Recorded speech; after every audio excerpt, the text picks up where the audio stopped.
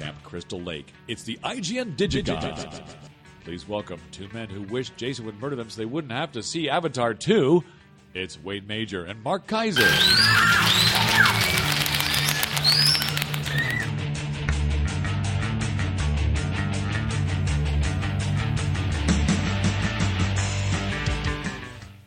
Well, that was a good one. I like that. Hey, Bob, who sent that one in by chance? Lord Mountain Bat. No. Lord Beaumont S. Dragons. There you go.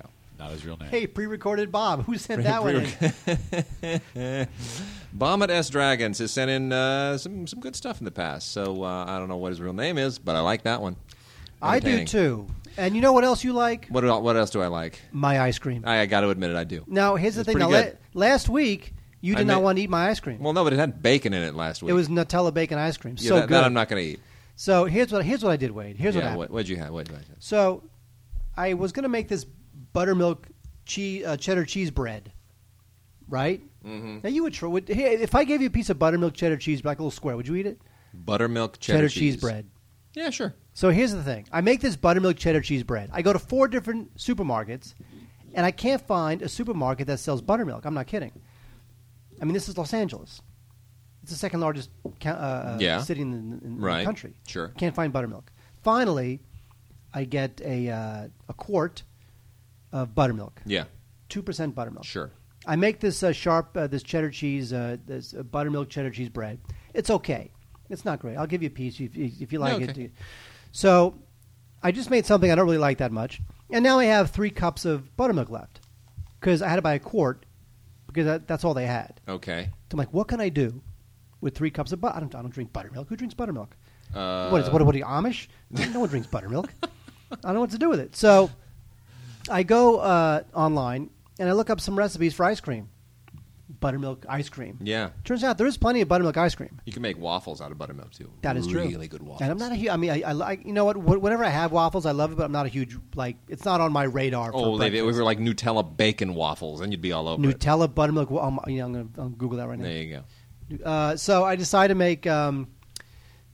make buttermilk glazed pecan And it's good. ice cream. You didn't want to eat it because you didn't want to eat the last one. But I made you eat it. Food gods, recipe gods. We need to do a new podcast on our food experiments. Yeah, because there's no food podcasts or TV shows. Yeah, but not with us. I invented a new little bruschetta deal yesterday. Tell us about that. No, it's really not that big of a deal. No, it's very simple. Just cut up little discs of French bread, right off the end of the loaf, and you painted it with a mixture of olive oil and herbes de Provence. You broil it for exactly 3.5 minutes. Take it out, put some goat cheese on it, spread some goat cheese on, room temperature, and a little bit of shredded bacon. Well, the goat cheese, then you put it back in and you broil that for about another minute. Burn that a little bit, get it a little brown. Take it out, put some shredded basil on it, and some little slices of red grapes, and it's killer. It's amazing.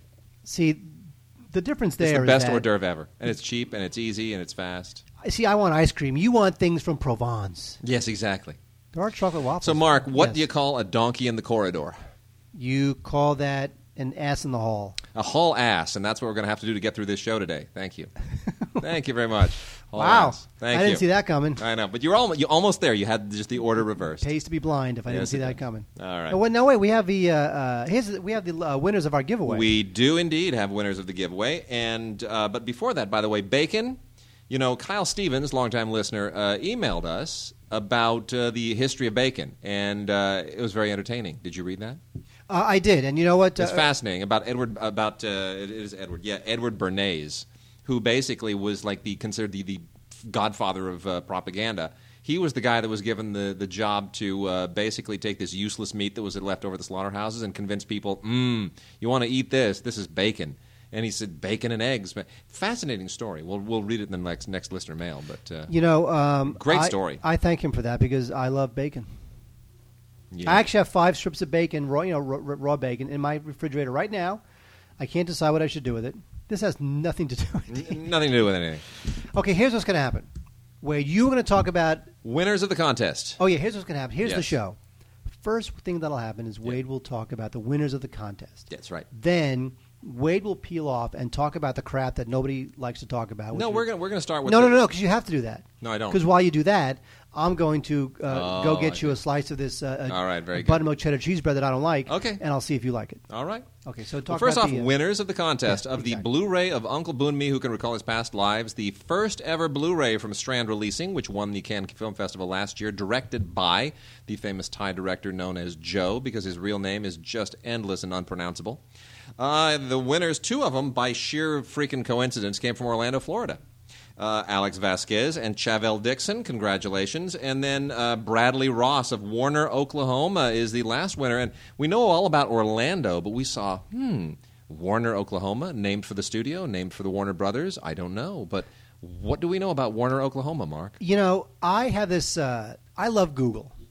And the reason I love Google is because it allows you to go to any town in the world. Yes. And on Street View, just drive up and down the streets. Yes. Now, when I heard Warner, Oklahoma, first of all, I thought, well, at least there's one cool person in Warner, Oklahoma. The rest probably don't like Jews. But at least there's one cool person in Warner, Oklahoma. And we are rewarding this cool person with a DVD. Bradley Ross. Yes.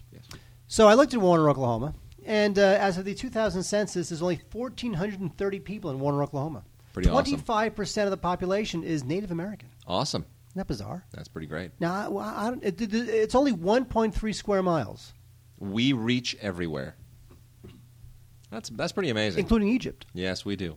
And also, we are accepting submissions for new openings. Please get those to us at gods@digigods.com. You can send us anything at gods@digigods.com. Please visit the Facebook page. We're going to make that a more integral part of the show going forward. Maybe even have some contests on the Facebook page. Yes, Wade. I know. I've been slacking. You're slacking. I've been slacking. So go talk about crap no one cares Okay, about. Because I'm going to get you some buttermilk cheese bread. You do that. And meanwhile... Do you want butter on the buttermilk cheese bread or just like a piece of buttermilk cheese bread? No, just pure bread. Okay. Just pure bread. Yeah, look how funny I am. I'm actually going to talk about a bunch of television stuff that comes to us from Gaiam. Gaiam, of course, usually does exercise videos, but they also have contracts with a lot of television product, Learning Channel, Discovery Channel, Animal Planet, that kind of stuff. And a lot of new releases there that are worth mentioning. Man, Woman, Wild. This is from the Discovery Channel through Gaiam, and if you just really enjoy, if you love any of these kind of travel shows, this is kind of not how you want to travel. It's sort of the wild way of traveling, and you know what? It's this husband and wife team, and they take you to exotic places: the Amazon, Tasmania, Tennessee, Utah, Louisiana. Somehow those don't belong in there. Botswana, Mexico. But anyway, it's got a kind of a novel feel to it. Weapon Masters, also from Discovery Channel. More my speed. This is really a fascinating history about all kinds of exotic weapons, like the Roman scorpion. Like, what's a Roman scorpion? You ever heard of that? Dueling pistols. That's one we all know about. You know, the chariot bow. We all know about that. Greek fire is fascinating. Greek fire, dude. You know about Greek fire? Why would Greek fire be different from any other fire? No. Greek fire is like this kind of. It was this thing that for years, like a Greek farce or something. It's like napalm basically. It's like an ancient napalm, and they would before they had cannons, they would sort of pump this out these giant siphons on boats. It's fascinating, or put it in like buckets and throw it over the walls of castles and things. Fascinating. And the repeating crossbow, my favorite, the repeating crossbow, otherwise known as the Gatling arrow. Pirates, Scourge of the Seven Seas, also from the Discovery Channel. This was probably released a little bit more to be timely with the Pirates of the Caribbean film. And Dirty Jobs with Mike Rowe. This is one of the more popular Discovery Channel shows.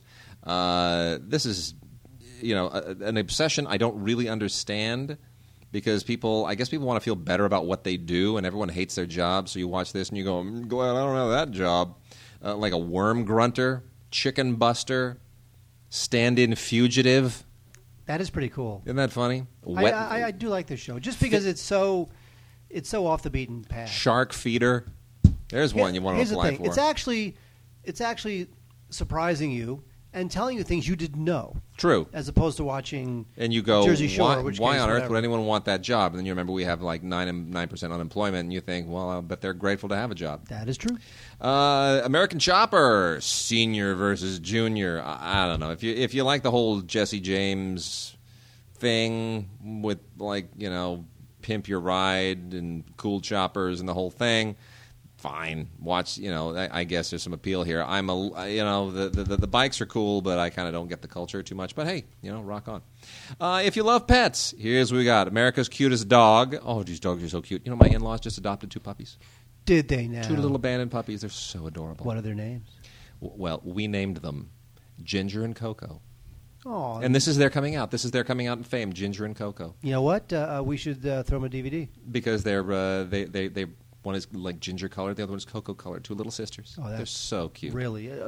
You could have named them after anything. Your favorite movie, Ginger TV. Rogers and Coco Chanel. No. Ginger and Coco. It's food. It's color. It's a person. All 3. Triple meaning. We're heavy. Yeah, America's Cutest Dog. Oh my gosh, these dogs are so cute. They're so incredibly cute. And in keeping with that, we have both Cats 101 and Dogs 101. All of this is from Animal Planet. Which, Stupid of course, animals. You know, Animal Planet doesn't do enough about, like, cockroaches and stuff. By the way, pill bugs. You're familiar with pill bugs. Sure. Little roly-polies. They roll around. You touch them. They're like armadillos. They roll up and, you know, Fred Flintstone plays ping pong with them. Right, that whole deal? Sure. They're crustaceans. You know that? They're the only crustaceans found on land. So they're fish. They're crustaceans, which means that they eat their own feces and they drink out of their anus. True story. You know what? Fact. It used to be. Take that to the bank. You got to go to 42nd Street to find And someone that's who do that. and why I'm.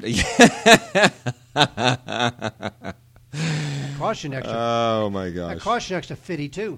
Dogs 101 and Cats 101. Pretty great, actually. This is not just sort of cutie stuff. This is very informative. You learn about a lot of different breeds and, you know, genetic history and what defines a breed and, you know, why one's this way and the other one's that way. Oh, with cats, dogs, stupid cats. See, with dogs, Cats are dumb. I learned more about the dogs. Cats, kind of every breed is more or less the same. They just No, look different. they're not. Yeah, they kind of all behave Cats the are same. dumb. Some dogs are more affectionate than other dogs. Cats No 101. cat is affectionate. They're all stupid cats. I love cats. They're the dumb. But what's cool about cats is that they basically hate everyone and everything. But they love me. No, they Cats don't. 101. All sorts of breeds here. Yeah. Banana, Himalayan, Japanese bobtail, crazy Right. cats, puffy cats, and American short-hair type cats. Right. Stupid cats. Yeah. They're so dumb. Back to a few things from Discovery Channel, but still on the animal front. Shark Week, Restless Fury. This is 2 discs with, a variety of Shark Week shows on it that just sort of emphasize how bloodthirsty and really scary these things are. You know what? I don't see that any difference in any of the Shark Week stuff. It's sort of all the same, but I guess for people that really groove on sharks, there you go. How Stuff Works, food and beverage. We were talking about food earlier, and How Stuff Works is really pretty interesting. This focuses on corn, wheat, salt, beer, and coffee. And it's got I all like the kinds. website. I like the How Stuff Works website. No, it's really interesting, and the show is interesting too. But it's more. Honestly, I almost got a little bit like annoyed at all the details. I really don't need to know how my food works, how it's how harvested, and all that. Like, I don't need to know that most corn is not edible, and I don't really care. I just want to eat it. But if you dig on that, fine. There's a very interesting documentary called King Corn. Yes. And King Corn tells you all about the uses of corn. Corn is pretty much, in one way or another, used to make everything we eat. I know. Everything. Sugar, No. steel, Do you eat steel? satellites.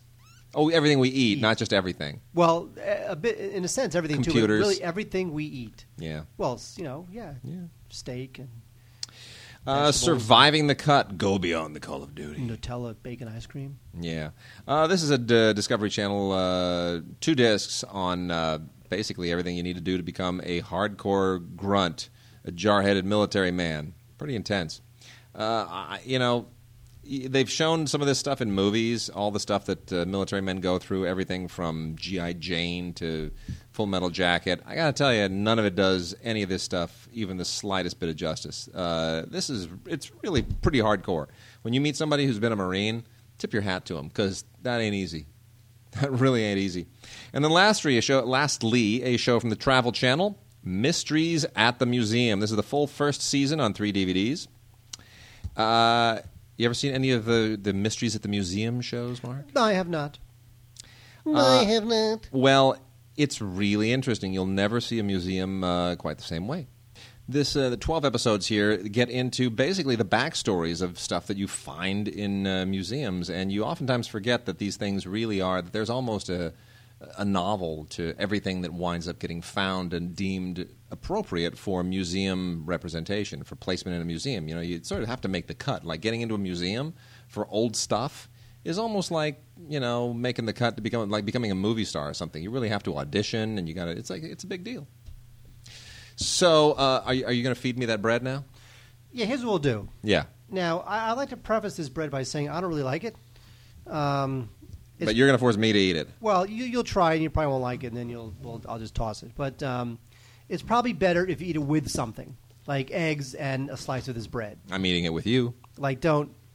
I'm not eggs. Oh, okay. Although I am scrambled. It's probably better if you eat this with something. Right. As opposed to just dry. Okay. But just, here you go. Okay. This is dry. This is dry, crumbly, what bread? This is buttermilk cheddar cheese bread. Now, I think part of the issue might be that I didn't use full-fat buttermilk. I used 2%. And I'm thinking that... This, by the way, live. This is live podcasting. This is live podcasting. This is what the Internet's all about. It's not bad. Definitely you should have used full fat. That's the only buttermilk I could find. Well, here, let me tell you something. All they had was 2%. I swear to God, went to 4 places. I've been doing some recipes lately that call for skim milk ricotta and skim milk mozzarella. Forget it. Get the whole stuff. Never get anything skim.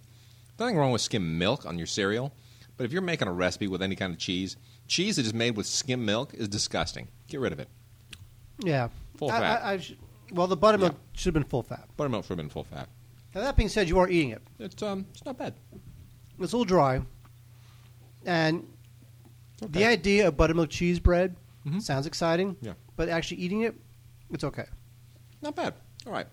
Moving on. Moving on. All right. New movies. Shall we hit new movies? Oh, yeah. Hit That's new right. movies. This is a podcast. Yeah. That's right. That sure is. Johnny Depp did a film directed by Jim Jarmusch, and this is not one of Jim Jarmusch's best. This is called Dead Man. Actually, you know what? Actually, the one, which is the one he did with Forrest Whitaker? Oh, Ghost Dog. Ghost Dog. I love Ghost Dog. Do you really? I love Ghost Dog. What do you think of Dead Man? I think it's okay. I think Jarmusch is kind of... well, here's the thing about Dead Man. It's the photography is beautiful, black and white. While I try to wash this very dry bread down. All right, fine. Hang on, I'll get you some water. Keep talking about Dead Man. Okay. My goodness, that's dry. It is dry. It's not untasty, but if you just took a sunny side up egg and put it on top of this bread, it'd be good. Or if you took a big slab of butter. Yeah. Also, I probably should have sliced it thinner. Okay. Yeah. Well, give me something to wash this down with. My goodness. All right. Johnny Depp stars in Jim Jarmusch's Dead Man. Beautifully photographed in black and white. Features some interesting sporting performances. Johnny Depp is okay. I actually think, like Lance Henriksen is great in this. We talked about him last week. Michael Wincott, who played a lot of bad guys in the 80s and 90s. Crispin Glover, Iggy Pop, Billy Bob Thornton, Jared Harris, Gabriel Byrne, Robert Mitchum, John Hurt, Alfred Molina. All these people show up in this movie. Robert Mitchum is in it for like a blink. So it's kind of interesting that Johnny Depp is sort of the least interesting performance in the movie. It's really an amazing bunch of people that roll through this film. Crispin Glover and Iggy Pop in the same movie. Seriously, there's a trivia question. When did Crispin Glover and Iggy Pop show up in the same movie? Great photography by Robbie Mueller, who, of course, is one of the great German DPs of the last 20 years. However, it's, sometimes Jim Jarmusch is his own worst enemy. And the whole kind of, Johnny Depp as William Blake in this weird kind of surreal Western noir is almost a way to put it. Well, what he's doing is he's taking these Western conventions and turning them on their heads, which he does with everything. But sometimes Jarmusch is so Jarmushy, he loses you. And this is one of those films where he kind of lost me a little bit. It's not bad, but it's a little bit unsuccessful. Well, it's very quirky because that's what he does. The Blu-ray. This is a low-budget film. This doesn't need to be on Blu-ray, but it's really good photography. I mean, it definitely transitions. That's true. There's deleted scenes and a music video. That's it. And by the way, this is one of the Miramax titles that is being released by Echo Bridge now. So they obviously, didn't go to town on the special features. Venom is another one from the Miramax Echo Bridge line, and I also don't really know why this had to be on Blu-ray, except for the fact that everyone loves horror films. This was made in 2005, and it kind of came and went, and I don't know. It's a Southern Gothic swamp horror film, and you could take Friday the 13th and set it in a swamp. It's still not that great. More great from the same line, though I'm still very iffy about recommending this, and I'll tell you why in just a second. We got Twin Dragons, Jackie Chan film. Yeah, but it's Ringo Lam and Choi Hawk. Now, this again from the Miramax Echo Bridge tandem. But I got to tell you, I have a real problem with the way that all of the Jackie Chan films were done on Miramax for a whole variety of reasons. Mainly Harvey Scissorhands? Mainly the fact that it's not in the original Cantonese and you don't have the access to it. It's almost inexcusable to release a Jackie Chan film without the option to listen to it in Cantonese and watch it in subtitles. Dubbed in English, not as funny. Now, this is a brilliant film. It's absolutely terrific. It was co-directed by Choi Hawk and Ringo Lam. The thing was kind of a benefit for the Directors Guild of Hong Kong, and it's why it's much more entertaining if you are hugely familiar with Hong Kong film industry individuals with personalities, because you recognize all the directors who parade through this thing. And there's a ton of them. And if you don't kind of get those in-jokes, you miss about 20-25% of the movie. That being said, the hot tub scene in this movie, and this is one of those, brothers separated at birth deals, different paths in life. One's a street brawler, the other one's a concert violinist. And Jackie Chan plays them both. The hot tub scene with Maggie Cheung is one of the funniest things you will ever see on film, but not dubbed. So even though I'm glad this is out on Blu-ray, I got to tell you, get the import. Get it in the original Cantonese. Not that great. Not that great on Blu-ray. Can't recommend this one, really. Wade, you know what I can recommend? You can recommend The Lookout? I like The Lookout, Wade. Did you really? Yeah, I did. It's a good movie. It's a funky little film. It plays best. Let me try that again. Scott Frank, who's a very talented screenwriter. Ooh, Dead Again. He wrote Dead Again. Scott Frank wrote Dead Again. I was just talking about that yesterday. I love Dead Again. He wrote Minority Report, too. Yeah. He directs his first. I don't think he's directed since, which is bizarre, because The Lookout is a good little kind of quiet potboiler type thriller where Joseph Gordon-Levitt plays this promising athlete in school, and he gets into an accident. It kind of ruins his life, and now he's just like a janitor at a bank, and he winds up getting caught up in a heist in the bank. And it's got a good cast. Jeff Daniels is in it, Matthew Good, Bruce McGill, Isla Fisher's also. Is it Isla or Isla? I don't even know what it is. Isla, I think. Is it Isla? I think it's Isla. I did not know that. Yeah. Isla Fisher's in it. This is a good little movie. It's very much, put it this way. Frank also wrote Out of Sight and Get Shorty. Yes. So when you think about like really cool, quirky, great writer. I don't know stuff, why. I don't know why we don't hear more from him. I would very much recommend. It's very intelligent. It's pretty haunting for what it is, because you feel bad for this kid. It's definitely a writer's movie, which you don't see a lot, and it's not all that enamored of being exciting for exciting sense. It's not a gimmicky film. It's good stuff. This is, as Wade says, this is an Echo Bridge release of a Miramax film, which is weird because this is a good movie, and Miramax just said screw it. Well, they're picking and choosing, clearly. There's a couple of special features that are ported over from the DVD release, but if I definitely give this a rental because it's a good little movie. What really tanked hard, I'll tell you, Mark, was Mars Needs Moms. This was oh a my catastrophe. God, this was a terrible catastrophe. This film, this nearly destroyed Robert Zemeckis' career, and he didn't even direct this one.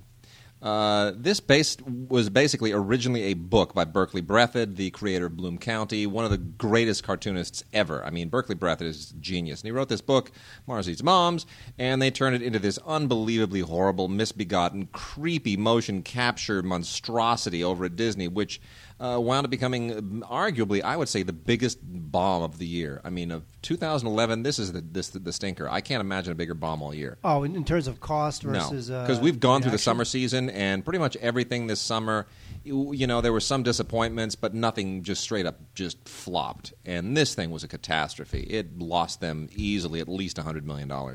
That's a tough pill to swallow if you're Disney. So they terminated Robert Zemeckis' contract and killed his little motion capture experiment over on Frankenstein Avenue. And, the people I feel sorry for here, obviously, are Berkeley Breathitt and Simon Wells, who directed it, because Simon Wells is not a bad director. He's a literal descendant of H.G. Wells.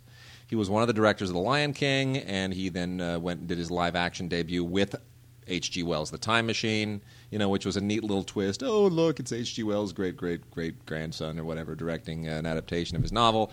And it wasn't a bad film. Jeremy Irons was a little creepy. But this thing is just misbegotten straight through and through. And, the real problem here, motion capture. This probably could have been a perfectly acceptable and charming animated film, but motion capture is just freaky.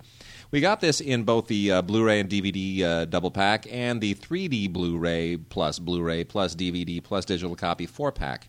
And they try to make this a little appealing by throwing on alternate and deleted scenes that are exclusive to the 3D disc, but it doesn't matter. It still stinks. And the extras here kind of tell you that there really isn't all that much to do to salvage this film. They've got some, featurette stuff, extended opening, and a thing here called Martian 101, which is speaking Martian with lessons from an expert. Whatever. Not recommended. Not super recommended for me, at least, is Super. Yeah, I kind of made that work. Super is one of those transgressive superhero satire type films. You keep getting those. I know. Well, you know what? I think that the tipping point has been reached. The Woody Harrelson thing and the Michael Rappaport thing. I like the Woody Harrelson movie. Defender. I like Defender. I did too. The problem with this movie, Super, which and stars Michael Rappaport, which was special. Which is special, which is good too. This is definitely the worst of the bunch, because the problem here is that you have this guy James Gunn who directed it, and Gunn is he also wrote it, but Gunn is a Trauma guy. Yeah. And you can take the writer director out of Trauma, but you can't take the Trauma out of the writer director. Oh, that's true. And what you have is a movie with some good ideas, but they just don't coalesce into a cohesive whole, because you get this guy Rainn Wilson, who plays this. This kind of this doughy, gawky, short-order cook, and he has this religious epiphany, and he decides to become a superhero, where he's going to run around with a wrench and just beat the crap out of people. And so you get the religious overtones, which I liked, and you get sort of these psychosexual overtones, which are sort of inherent, hiding in plain sight in superhero culture, which I liked. But with that, you also get laughs that seem a little out of place, and a tug for the heartstrings at the end, which is totally out of place. So I feel like he's trying to do a whole bunch of different things here, and it never really comes together totally. But, I would imagine from a cult standpoint, if you're the type of person who likes superhero films and like Defender and likes edgy comedy, whatever edgy even means anymore, then you can pick it up, give it a rental, but I think you'll ultimately not be all that satisfied. The climax of the film, the big shootout, is actually pretty intense. But otherwise, it's okay. Rainn Wilson. I go back and forth on him. You know what? The thing with Rainn Wilson is that I just feel like I don't take him seriously. No, I don't either, even when he's being serious. Yeah. Mark, we both had we saw the same screening of Your Highness. We sat there with our friends Tim Cogshall and Andy Klein, and I think we all had pretty much the same reaction, which was, Your Highness is just a catastrophe of epic proportions. This is the most unbelievably unfunny film of the last several years. I don't know what they thought. Danny McBride, we talked about this last week. Not funny. Don't get it. I just don't get it. You know what? And he is all over this thing. He's the executive producer. He's the writer. He's the guy who wrote, and his buddy Ben Best, they wrote this up. It's going to be so funny. It's like a stoner comedy, except it's set in like medieval times with people saying thee and thou and chivalrous knights. Oh my gosh, it's horrible. It's dreadful. And how far David Gordon Green has come, the guy who once did George Washington and All the Real Girls, and now doing stuff like Pineapple Express and Your Highness, just stoner comedies, because he gets paid more. He sold out. This was the guy who once idolized Terrence Malick. So sad. I interviewed him once, and he seemed like a perfectly nice kid, and now he's just making junk. It's so sad. Sell out. Anyway, Your Highness, not a good film by any means. Natalie Portman, totally wasted. Zooey Deschanel, completely wasted. James Franco, he's wasted. I don't get it. Well, I don't either. Anyway. Yeah, you know what? This is one of those stoner comedies where the movie just feels like it's stoned. Yeah. It's just slow, and it goes on forever. It thinks it's funnier than it is. The timing is all totally off. Yeah, I just don't get it. This is a terrible film. And you know what? It's on Blu-ray as well, and it's got a bunch of features, special features on it, like a gag reel. Like even the gag reel, you're like, oh, we're so funny. Look at us with our pot jokes. Aren't we hilarious? Woo, we're so... It's like, shut up. You know what this movie should have been? Star Wars. It should have been Fast Times at Ridgemont High. See? What? Now, that's the way you do this kind of a movie for this audience. That is a clever, clever film. Fast Times at Ridgemont High, folks, is finally on Blu-ray. That's right. It's on Blu-ray, thanks to Universal. Not a great Blu-ray, not any new extras per se. They throw some BD Live and Pocket Blue access on here, and you control. And you know what?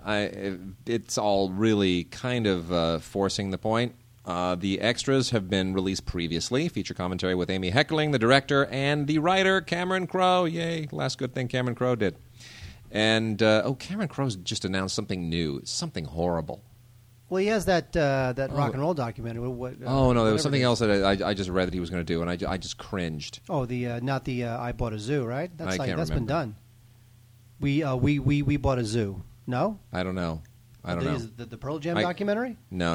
It's something else. Anyway, Vanilla Sky 2. It better not be. This is the film that basically made Sean Penn, and it Judge Reinhold, Phoebe Cates, a lot of Eric Stoltz shows up in this. It's really actually amazing how many people. Forrest Whitaker shows up in this. It's incredible how many people show up in this movie who went on to really, really big careers.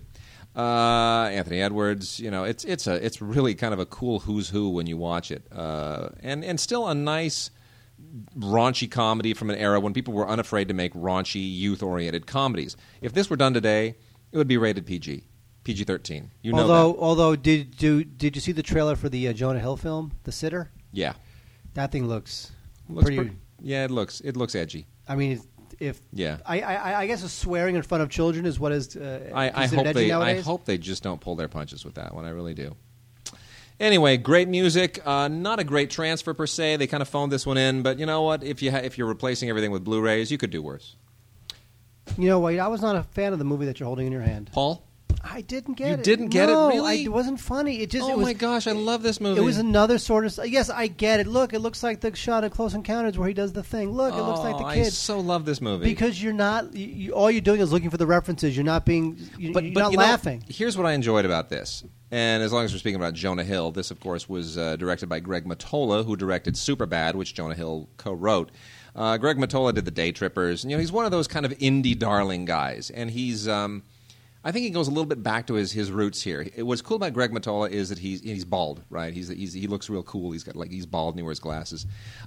He's got one foot in the indie world, but he's still a little bit irreverent and funny in a real commercial sense that feels much more studio. He really walks an interesting line, and I thought this was terrific. It was this, of course, was co-written by Simon Pegg and Nick Frost, the Shaun of the Dead Hot Fuzz guys, who play a couple of fanboy nerds on their way to a convention in the U.S. They're from England, and they wind up along the way picking up an escaped alien from, Nevada, New Mexico, to Area 51. Yeah, that's it.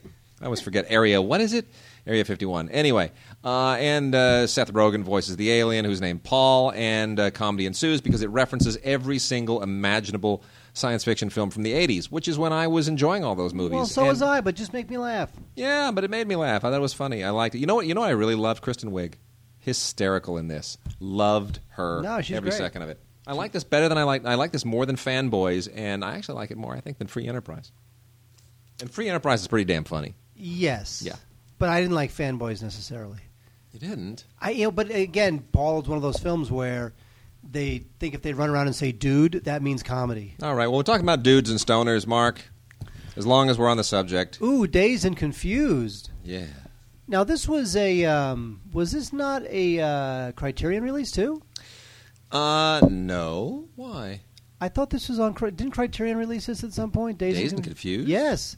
In fact, Wade, just for you, I'm going to look this up, because I really like this film, because, this film introduced us to... Matthew McConaughey. Matthew McConaughey. Yeah, actually, this was on Criterion. You're right. Back in 2006, there was a Criterion release of this. Good call, Mark. You probably have that. I'm sure I do. That means I can have this. Wow, that's interesting. Dazed and Confused, all the way back in 2006, Criterion, and they snatched that back. Universal did. So Universal originally released it in 2004. There was a Criterion release in 2006. And then there was a Universal high-def release, HD DVD, in 2006 as well. So they must have snatched that right back. That's interesting.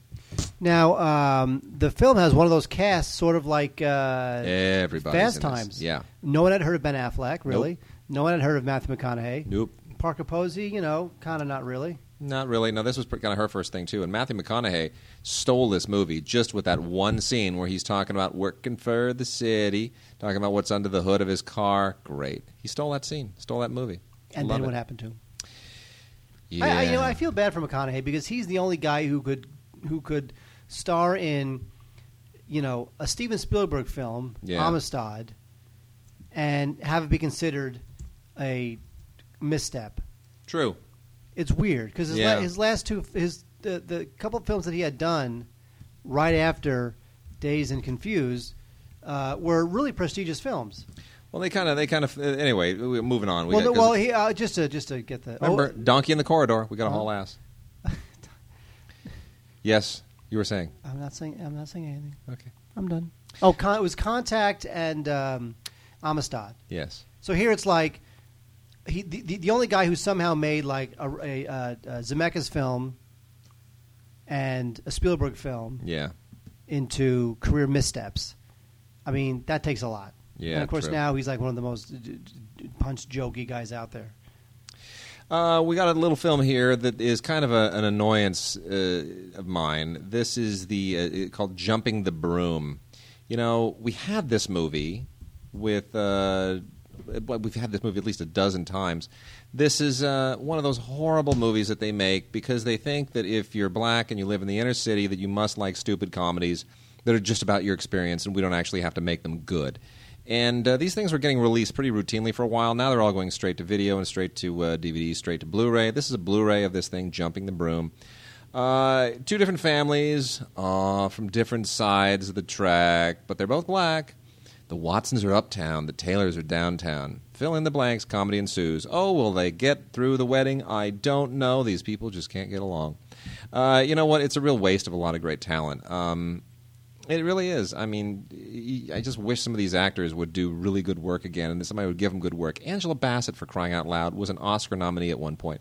Loretta Devine is a perfectly great actress. I mean, Waiting to Exhale is a terrific film. Mike Epps, come on. Give these people some work. Give them some real jobs.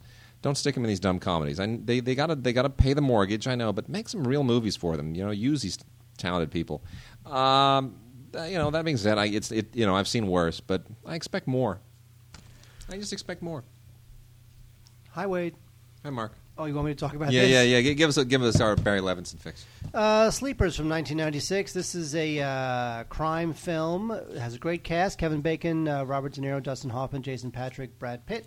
And this is a film about these kids who were when they were younger, they kind of played this kind of prank, and they got sent to a detention center. That's putting it mildly. Exactly. And when they get out, they decide to get revenge on everybody. Horrible, tormenting detention center. Exactly. And when they get out, they want to get revenge.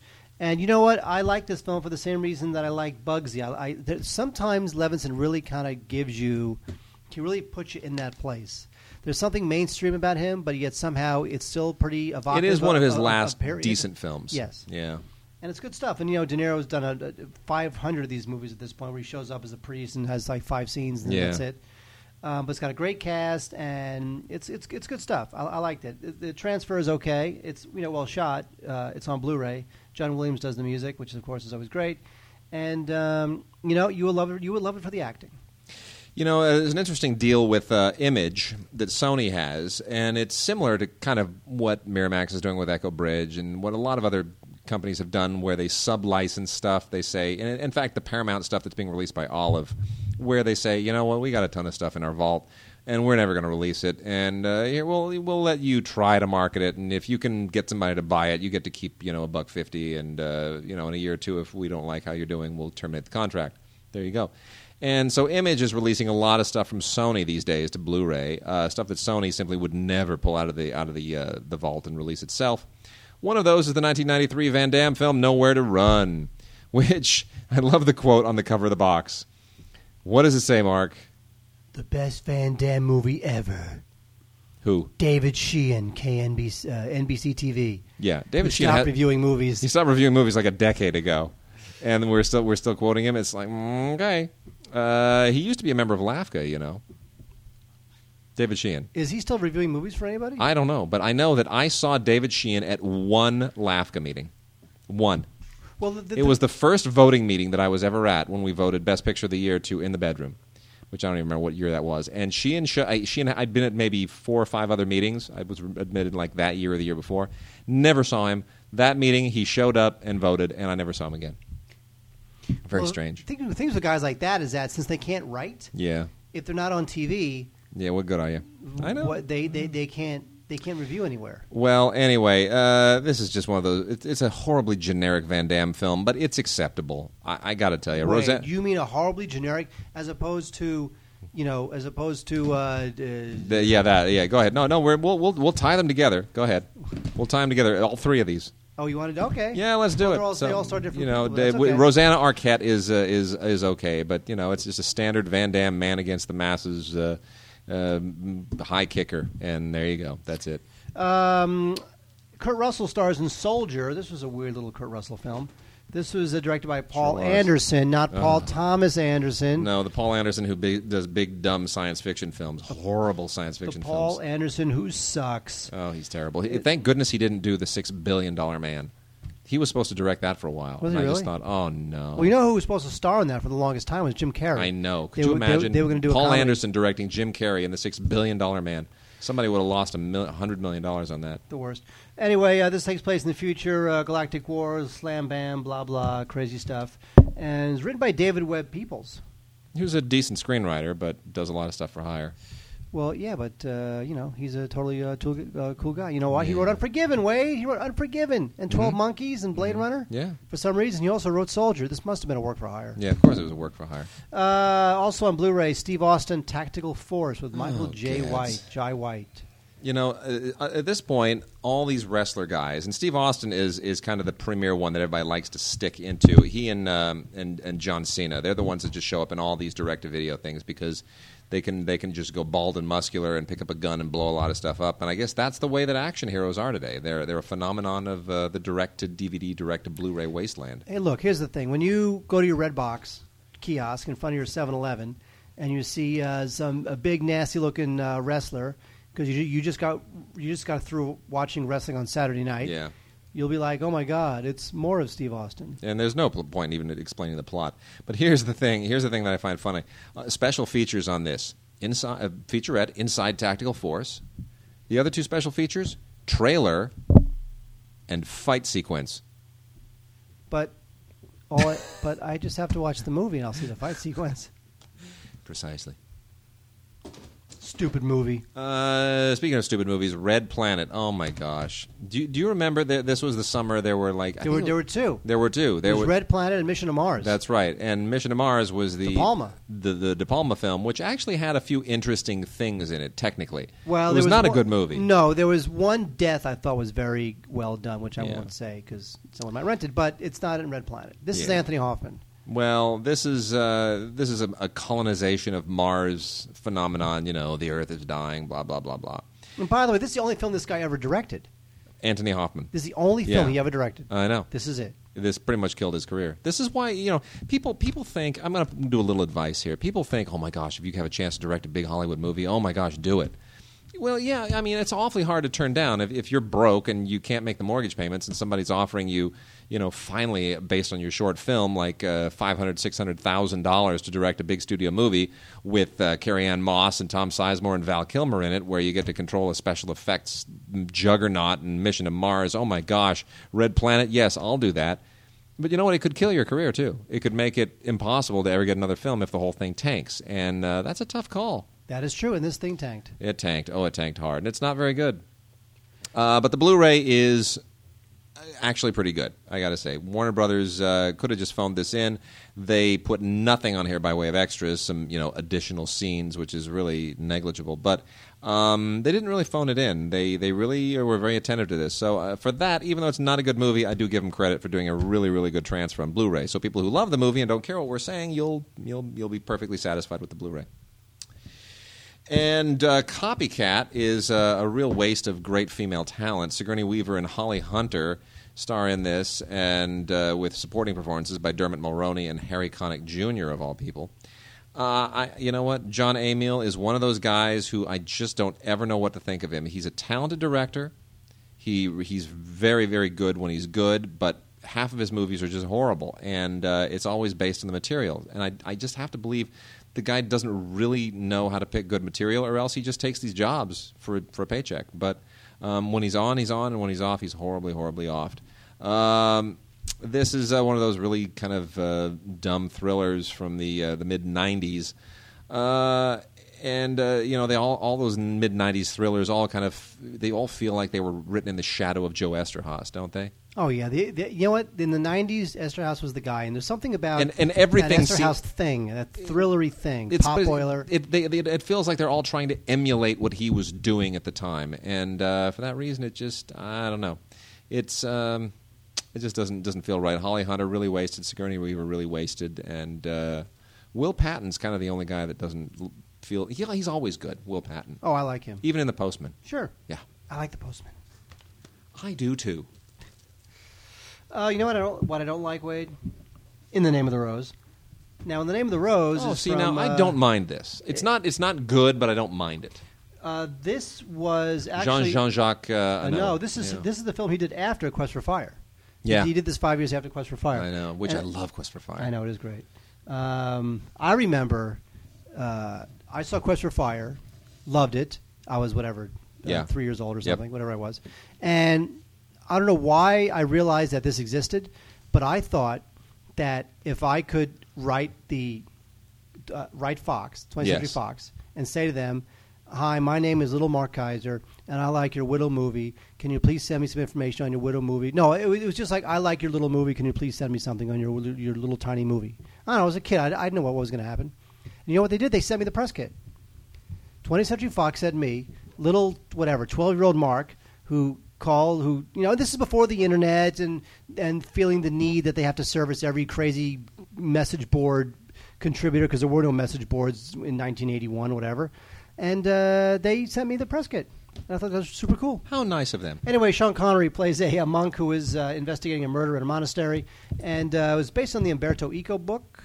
So there's a lot of religious inspiration to it. But I just think from a plot standpoint or a screenplay standpoint, I just didn't think it was that great. If you want to look for a murder-solving monk, I prefer the Cadfield films, the Cadfield Mysteries for British television with Derek Jacobi.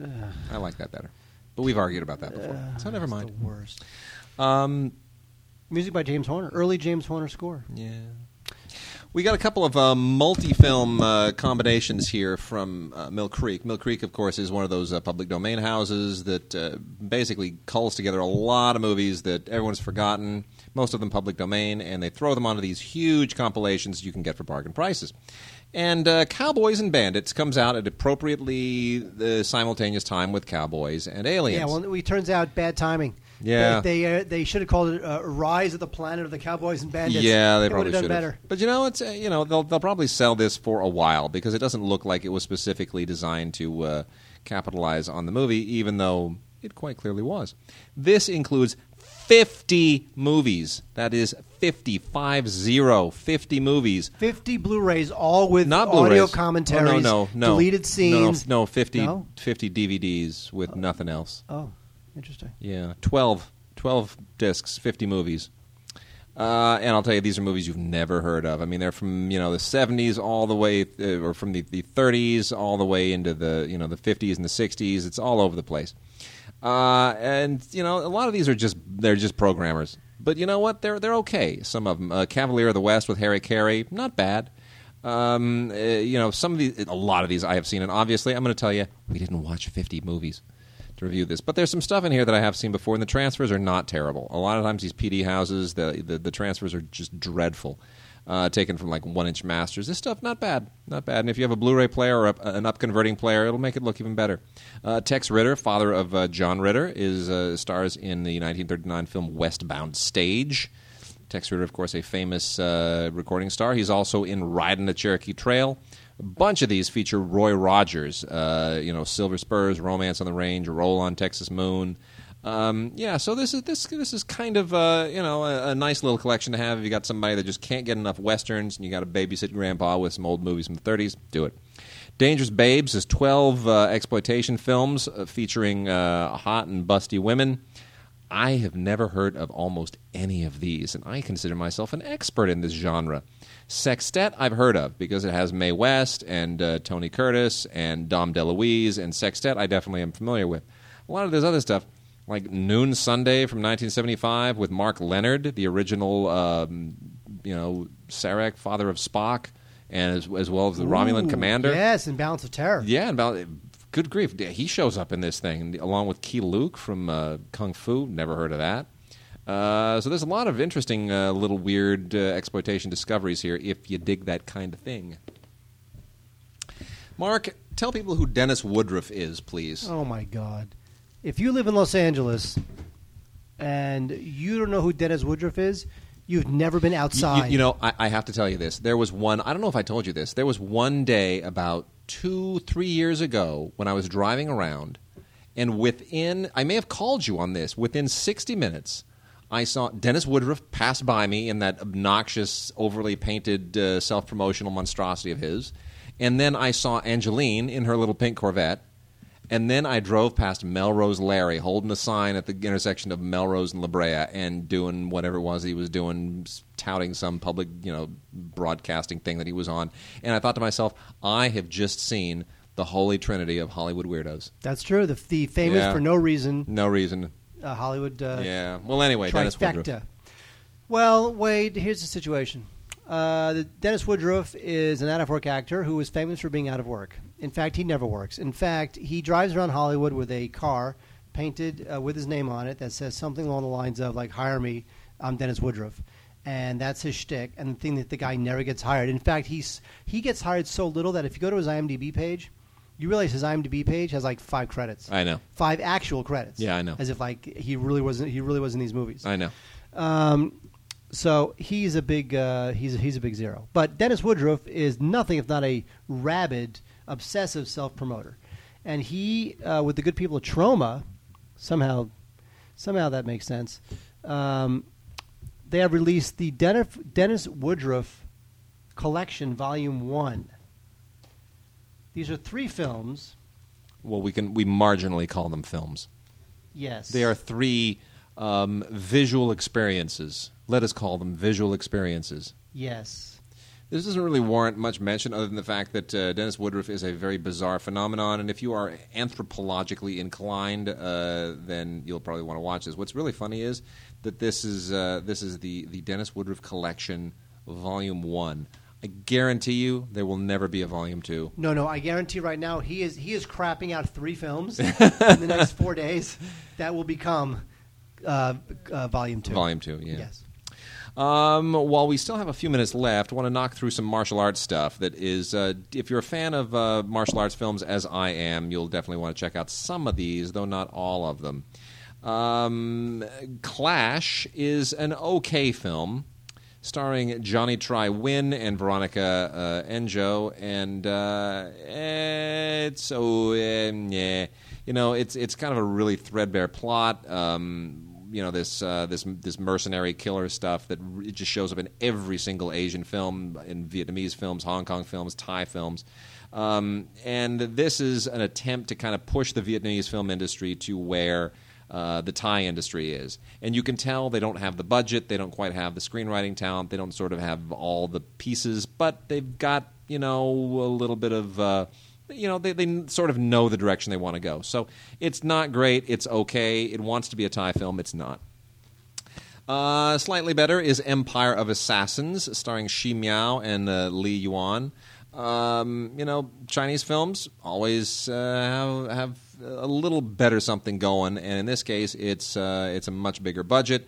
It's a revenge story that we've seen 1,000 times before, but particularly well done, and I'm kind of surprised that Lionsgate did not release this on Blu-ray, actually. I'm really surprised. It's really violent, but pretty well acted, and even though it's kind of boilerplate for the genre, it's decent. Similar in vein is Bodyguards and Assassins. There's that word assassins again. This is directed by Teddy Chen, and this features the terrific Donnie Yen, who, now that he's... Donnie Yen is the same age as Jackie Chan and Jet Li. He's in his 40s. I mean, I've interviewed and talked to Donnie on many occasions. The guy is not young, and yet he's having a career resurgence at the time that their careers are just dwindling. It's amazing. I mean, Donnie Yen has never been hotter. It's incredible. The guy is, of course, a wushu master, much like Jet Li, and he's really hitting his stride here. He stars in this with mixed martial arts champion Kung Lee, and you know what? It's again kind of a boilerplate plot, but really well directed. Teddy Chan is a very, very sharp director, and this one I'd recommend just because Donnie is such a cool dude. Donnie is better, however, in this great, terrific, freaking unbelievable Blu-ray release from Wellgo of Legend of the Fist, The Return of Chen Zhen. If you don't know who Chen Zhen is a fictitious character that was played by Bruce Lee in the original... what are you doing? I'm reading the spines of the DVDs we have left to talk about. Yeah, we're not going to get to that. Oh, we're not? No, that's television. Week? We'll have to just save that for next week. Okay. Yeah. May I continue? Carry on. Okay. Bruce Lee was in Fist of Fury, and then Jet Li in Fist of Legend. Now, Donnie Yen also played this character in a television series, which is this is kind of technically a semi-sequel to the television series.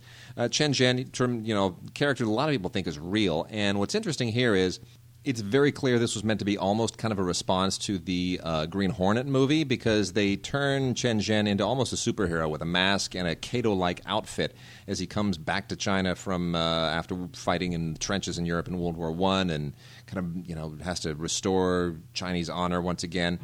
Shu Kei is in this. Andrew Lau directs this. Andrew Lau, probably the greatest director currently working in Hong Kong and in China as far as acclaimed films. Among his many great films was the film on which The Departed was based. Infernal Affairs, yeah. So Andrew Lau, big deal. As time winds out, 3 more of these films. Kingdom of War, 2-disc Blu-ray, Part 1 and Part 2. This is a Thai martial arts historical epic by another director with a name even longer than Joe's, at least his first name, Chatri Chalerm Yukol. I hope he picks a name like Bob. These Thai period films, they get a lot of money from the government because the Crown Prince of Thailand is also a filmmaker, directed The Legend of Surya Thai some years ago. So they get a lot of money to make this stuff that glorifies Thai history. They really get to amp it up. This thing is heavily, heavily historical, a little bit hard to follow because it's so rooted in history, but it's once you kind of get into the groove and realize that you don't need to keep track of all the characters and the stuff that's going on, it's an awful lot of fun and very, very well done. Last 2 films, The Warrior's Way. This one features a lot of people you might recognize, like Kate Bosworth, Danny Huston, and Jeffrey Rush. I know what you're thinking. Danny Huston in a martial arts movie? I wish somebody would use martial arts on Danny Huston. You know what? The Warrior's Way is a Hollywood film that just plays everything as if it were a video game. Too much effects work. It's terrible. This thing is so annoying. It just gets on your nerves instantly, and I think Jeffrey Rush wishes he'd probably never made this, but it was probably a good paycheck. Another bomb from Relativity. So that's on Blu-ray and with a digital copy. And then lastly, Takashi Miike's 13 Assassins, which is just bloody terrific. Mark, did you see 13 Assassins? Yes, I did. Did you like it? Yes, I did. Pretty great, isn't it? Yes, I did. Thank you. Mark's already checked out of the show. No, Takashi Miike, of course, does like 50 films a year. The guy, it's like a movie a week. It's insane. He's so prolific. But this one just feels like an old-fashioned samurai epic, and it is awfully great. It's like his way of saying, I could do, the Seven Samurai Takashi Miike style. I'll do the Seven Samurai plus 6. It's pretty great. You got to check this out. Fantastic transfer on the Blu-ray. Magnolia really outdid themselves this time. They've done a lot of martial arts films on Blu-ray, but they have not done any that look this good, including, frankly, the John Woo Redcliffe stuff. Doesn't look this good. Really? This nails it, man. Redcliffe is gorgeous. Redcliffe gorgeous. So, meanwhile, send your new suggestions for our openings to gods@digigods.com. Any other questions you have, gods@digigods.com. Check out the Facebook page, and we will see you next week.